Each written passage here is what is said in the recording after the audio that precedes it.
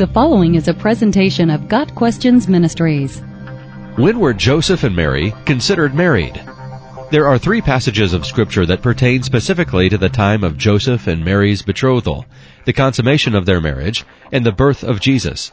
Matthew 1, verses 18 through 25, Luke 1, verses 26 through 56, and Luke 2, verses 1 through 7.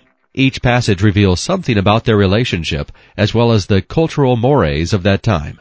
In Bible times, Jewish marriage customs regarding a couple's engagement were far different and much more stringent than those we are familiar with today, especially in the West. Marriages were arranged by the parents of the bride and groom, and often without even consulting the couple to be married. A contract was prepared in which the groom's parents paid a bride price.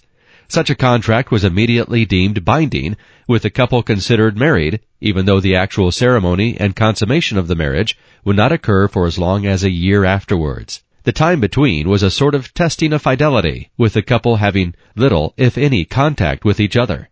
It was during this betrothal period that the angel Gabriel visited Mary and told her of her impending pregnancy. It's no small wonder that Mary was so inquisitive of the angel. She was still a virgin and would know no man sexually for several months, maybe as long as a year or more. Matthew 1, verse 18, Luke 1, verse 34. Joseph soon became aware of Mary's pregnancy, and this no doubt was the cause of consternation on his part. Because Joseph, her husband, was a righteous man and did not want to expose her to public disgrace, he had in mind to divorce her quietly. Matthew 1, verse 19. Jewish custom allowed that they be considered as husband and wife, although the marriage had not yet been consummated. The point is being made that Joseph and Mary had experienced no sexual contact with each other, as verse 18, before they came together, points out. So Joseph was in a quandary. Jewish law provided that his betrothed, because of her unfaithfulness, could be placed before the elders for judgment and stoned to death. But he was thinking to just put her away quietly, without public knowledge.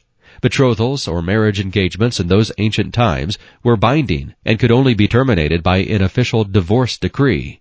It was then that the angel appeared to Joseph in a dream, Matthew 1, verses 20 through 25, and emphasized to him that all this was bringing about the fulfillment of prophecy that a virgin would bear a child who was to be the Savior, Isaiah 7:14. And Joseph did what the angel of the Lord had commanded him and took Mary home as his wife. But he had no union with her until she gave birth to a son, and he gave him the name Jesus. Luke 2, verses 1 through 7 also confirms the idea that Joseph and Mary, though betrothed, were considered as husband and wife by Jewish customs, even though the actual marriage ceremony had not been fully effectuated. So Joseph and Mary were actually legally married before the birth of Jesus, though their marriage was not consummated physically until after his birth.